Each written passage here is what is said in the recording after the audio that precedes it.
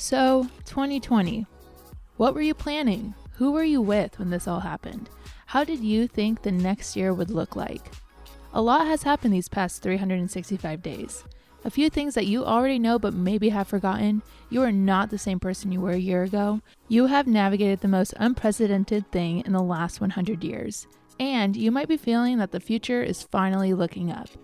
Let's dive into how we survived 2020 with Annalyn, Evan, Ray, and Cami. All right. Welcome everyone to Let's Chat. We are talking about 2020 and we're on Zoom, so it works. Before we get into our conversation today, we're going to do some overrated, underrated again, something we've been doing the past few times we talked. So since we're talking about 2020, let's go with Tiger King, overrated or underrated? Oh man, I guess I'll go first with that one. I love Tiger King. I thought it was a hysterical show, but I definitely think it was overrated. I mean, the Tiger King trends went on well through Halloween. I mean, I want to dress up as Joe Exotic for Halloween. There just were nowhere to go. You know, the memes that poured from it were fantastic, but I definitely thought it was one of those shows that was blown up out of proportion, but it was great. Definitely overrated.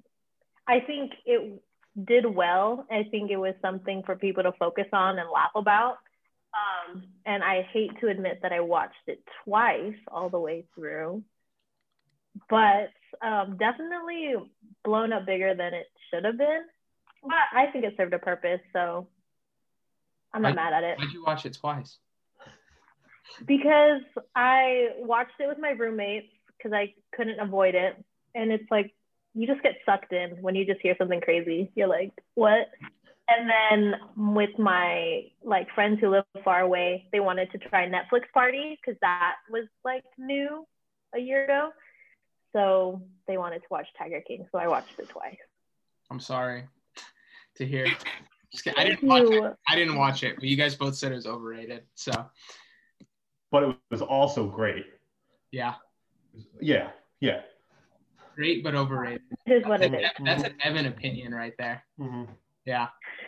Cami, anything on, I don't know what that means. On Tiger King? I'm going to have to agree. I think it was surprisingly overrated in that it would usually only, I think, catch on with a specific group of people, but instead it caught on with everyone just because I feel like I agree with Annalyn, we needed something to laugh at and latch on to as a culture, I feel for a little while.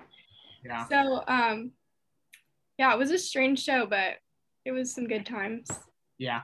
Yeah. All right. This series, we are talking about 2020. Like I said, really looking back beyond the Netflix shows, Tiger King, Outer Banks, whatever, and really at some of what God has done, because I think it would be really easy for us to just move on from 2020. It's 2021 now, everything's supposed to be better and so on. But I really think, taking this time for us to look back could be helpful as a community. So today I want to talk about just what 2020 really forced us to eliminate in our lives. So it feels there were some things we had no choice. 2020 was a year of a lot of loss, whether it was loved ones, a job, relationships, but there was also things that, we really just had to choose to let go of and eliminate because of some of the refining that happened and just the difficulty of our circumstances. So if you're thinking about something that you had to eliminate in 2020, what comes to mind?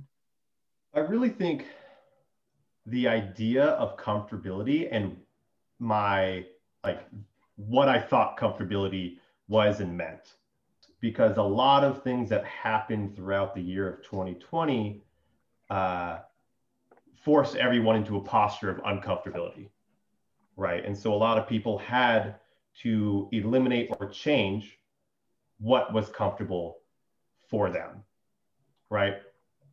And that's really shaped how I've gone into 2021, because a lot of the uncomfortability-ness, if that's a word, flowed right into 2021, mm-hmm. and it escalated as the year was coming to a close. And so a lot of that high point of uncomfortability and comfortability just went right in, and it's still, a lot of it's still prevalent and present in 2021. I know for my life, especially, like I went into 2020 without a job, and I was without a job for a while. And it's so comfortable living without a job.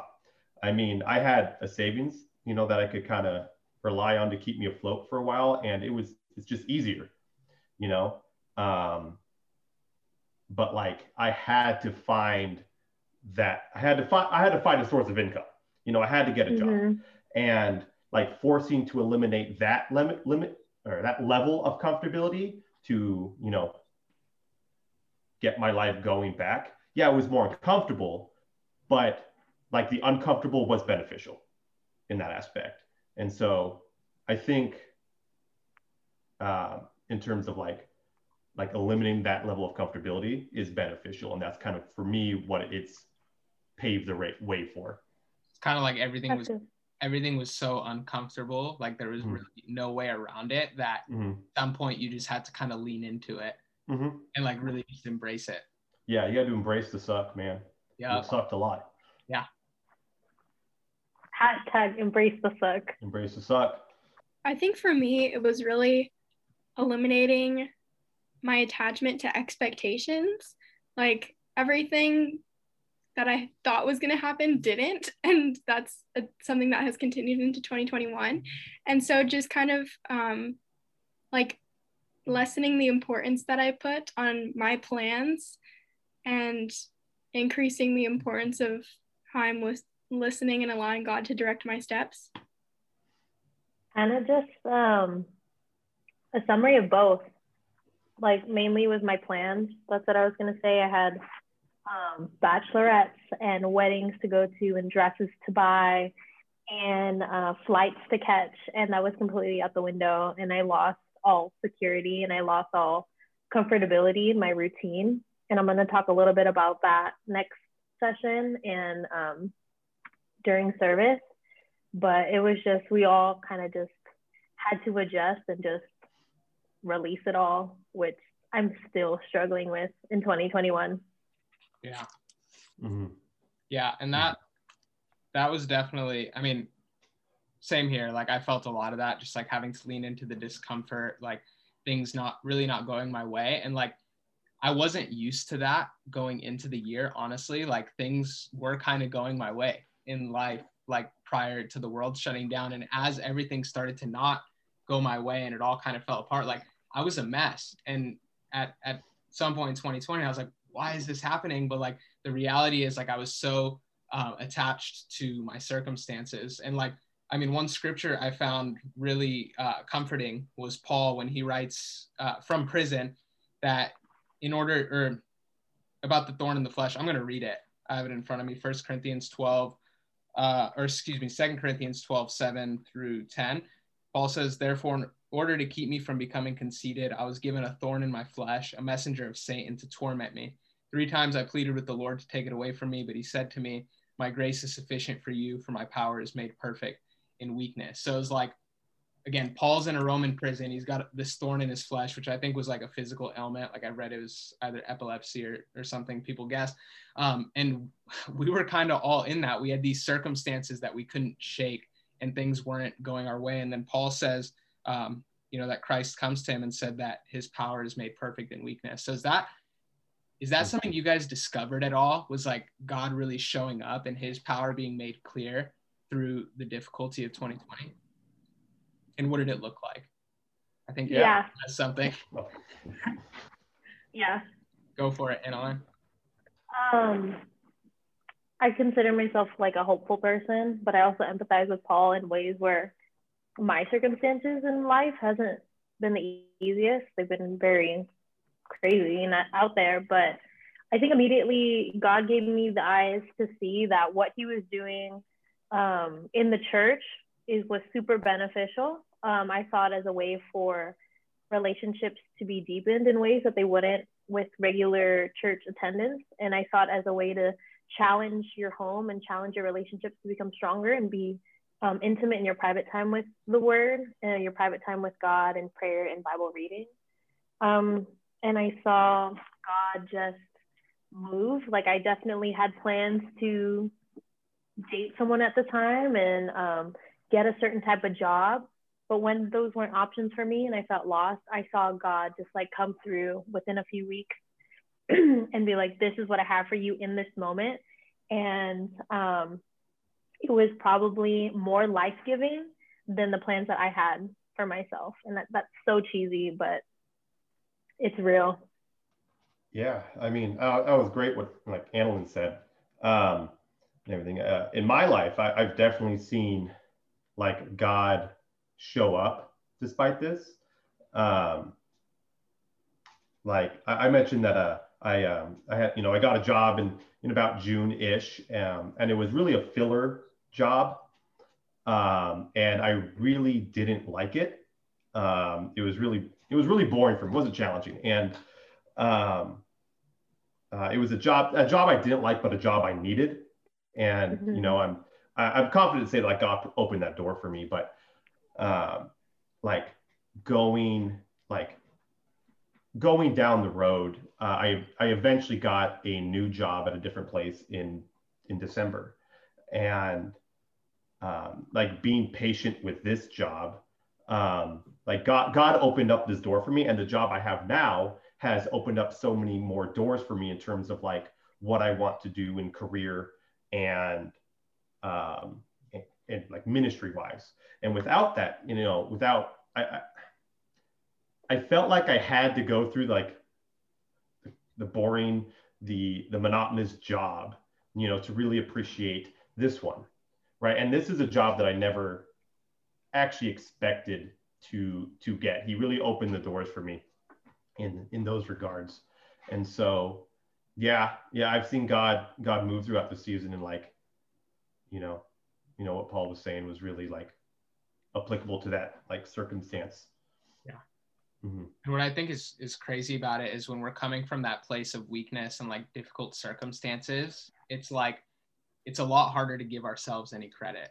Mm-hmm. And we're able to sit here and be like, God did this in 2020, because we were everything was so far out of our control. And the cool thing about it is like, even if things do end up falling apart down the road, it's like we don't cling so tightly to it anymore. We're not so broken down by it, because again, it was never us in the first place. So I think it's when we're coming from that place of weakness, Paul with the thorn in his flesh, again, just like, God, show up, do your thing. You know, when I am weak, you know, when I'm weak, then I'm strong.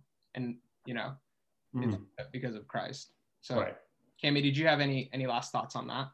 Yeah, I really do resonate with that message this year, because I feel like I really realized that the measure of my strength is how much I allow God to work in my weakness. And it started off with so many decisions for me, like, oh, what college are you going to go to? What major path? Like, let's talk career, you know? And I was like, I don't know how to make long-term decisions when everything is so uncertain. And I just felt really like just this whole social aspect of my life had changed. And I just felt really, really weak. And, but it took me to a place where I couldn't rely on my own understanding at all, because I realized that I had none. Like, it took me to these closed doors where I had to ask God, like, okay, where do you want me to walk now?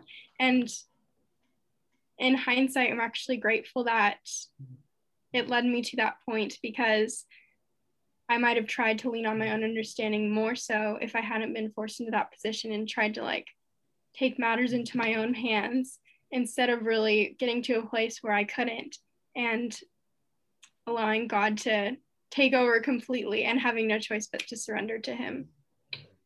I love that.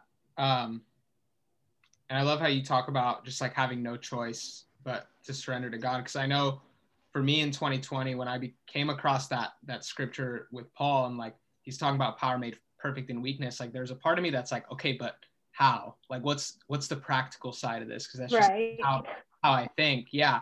And eventually, you know, I was talking to Charles, and he threw the verses at me from Jesus in Matthew 11, where he says, "Come to me, all you who are weary and burdened, and I will give you rest. Take my yoke upon you and learn from me, for for I am gentle and humble in heart, and you will find rest for your souls. And it's at that point that I was like, okay, like to find peace that kind of transcends what my circumstances look like, it requires a walk with Jesus. And like, honestly, for a good chunk of 2020, that wasn't the case for me. I was more so clinging to control. Like, I was the guy that tried to start like a hand sanitizer business when it was like the thing everybody was looking for. Like, I was just doing everything I can to keep moving, to keep hustling. But then like, I think about how Jesus invites us just come to him. Like, you know, his burden is easy. And it's like when we figure that out and we start walking like Jesus did at his pace and with his rhythm, and there's so much we could say about that, like everything that he modeled for us. But it's in that we really find peace that's beyond our circumstances. And I think that's where the strength is. 100%. Thank you for joining us on this episode of Let's Chat. We hope it was helpful for you as we navigate a new year together. If you want to dive deeper into these conversations, we meet every Wednesday night at 7 p.m. in Anaheim, California. Get all that information on our social media at ethos_ECC or eastside.com/youngadults. We'll see you next week.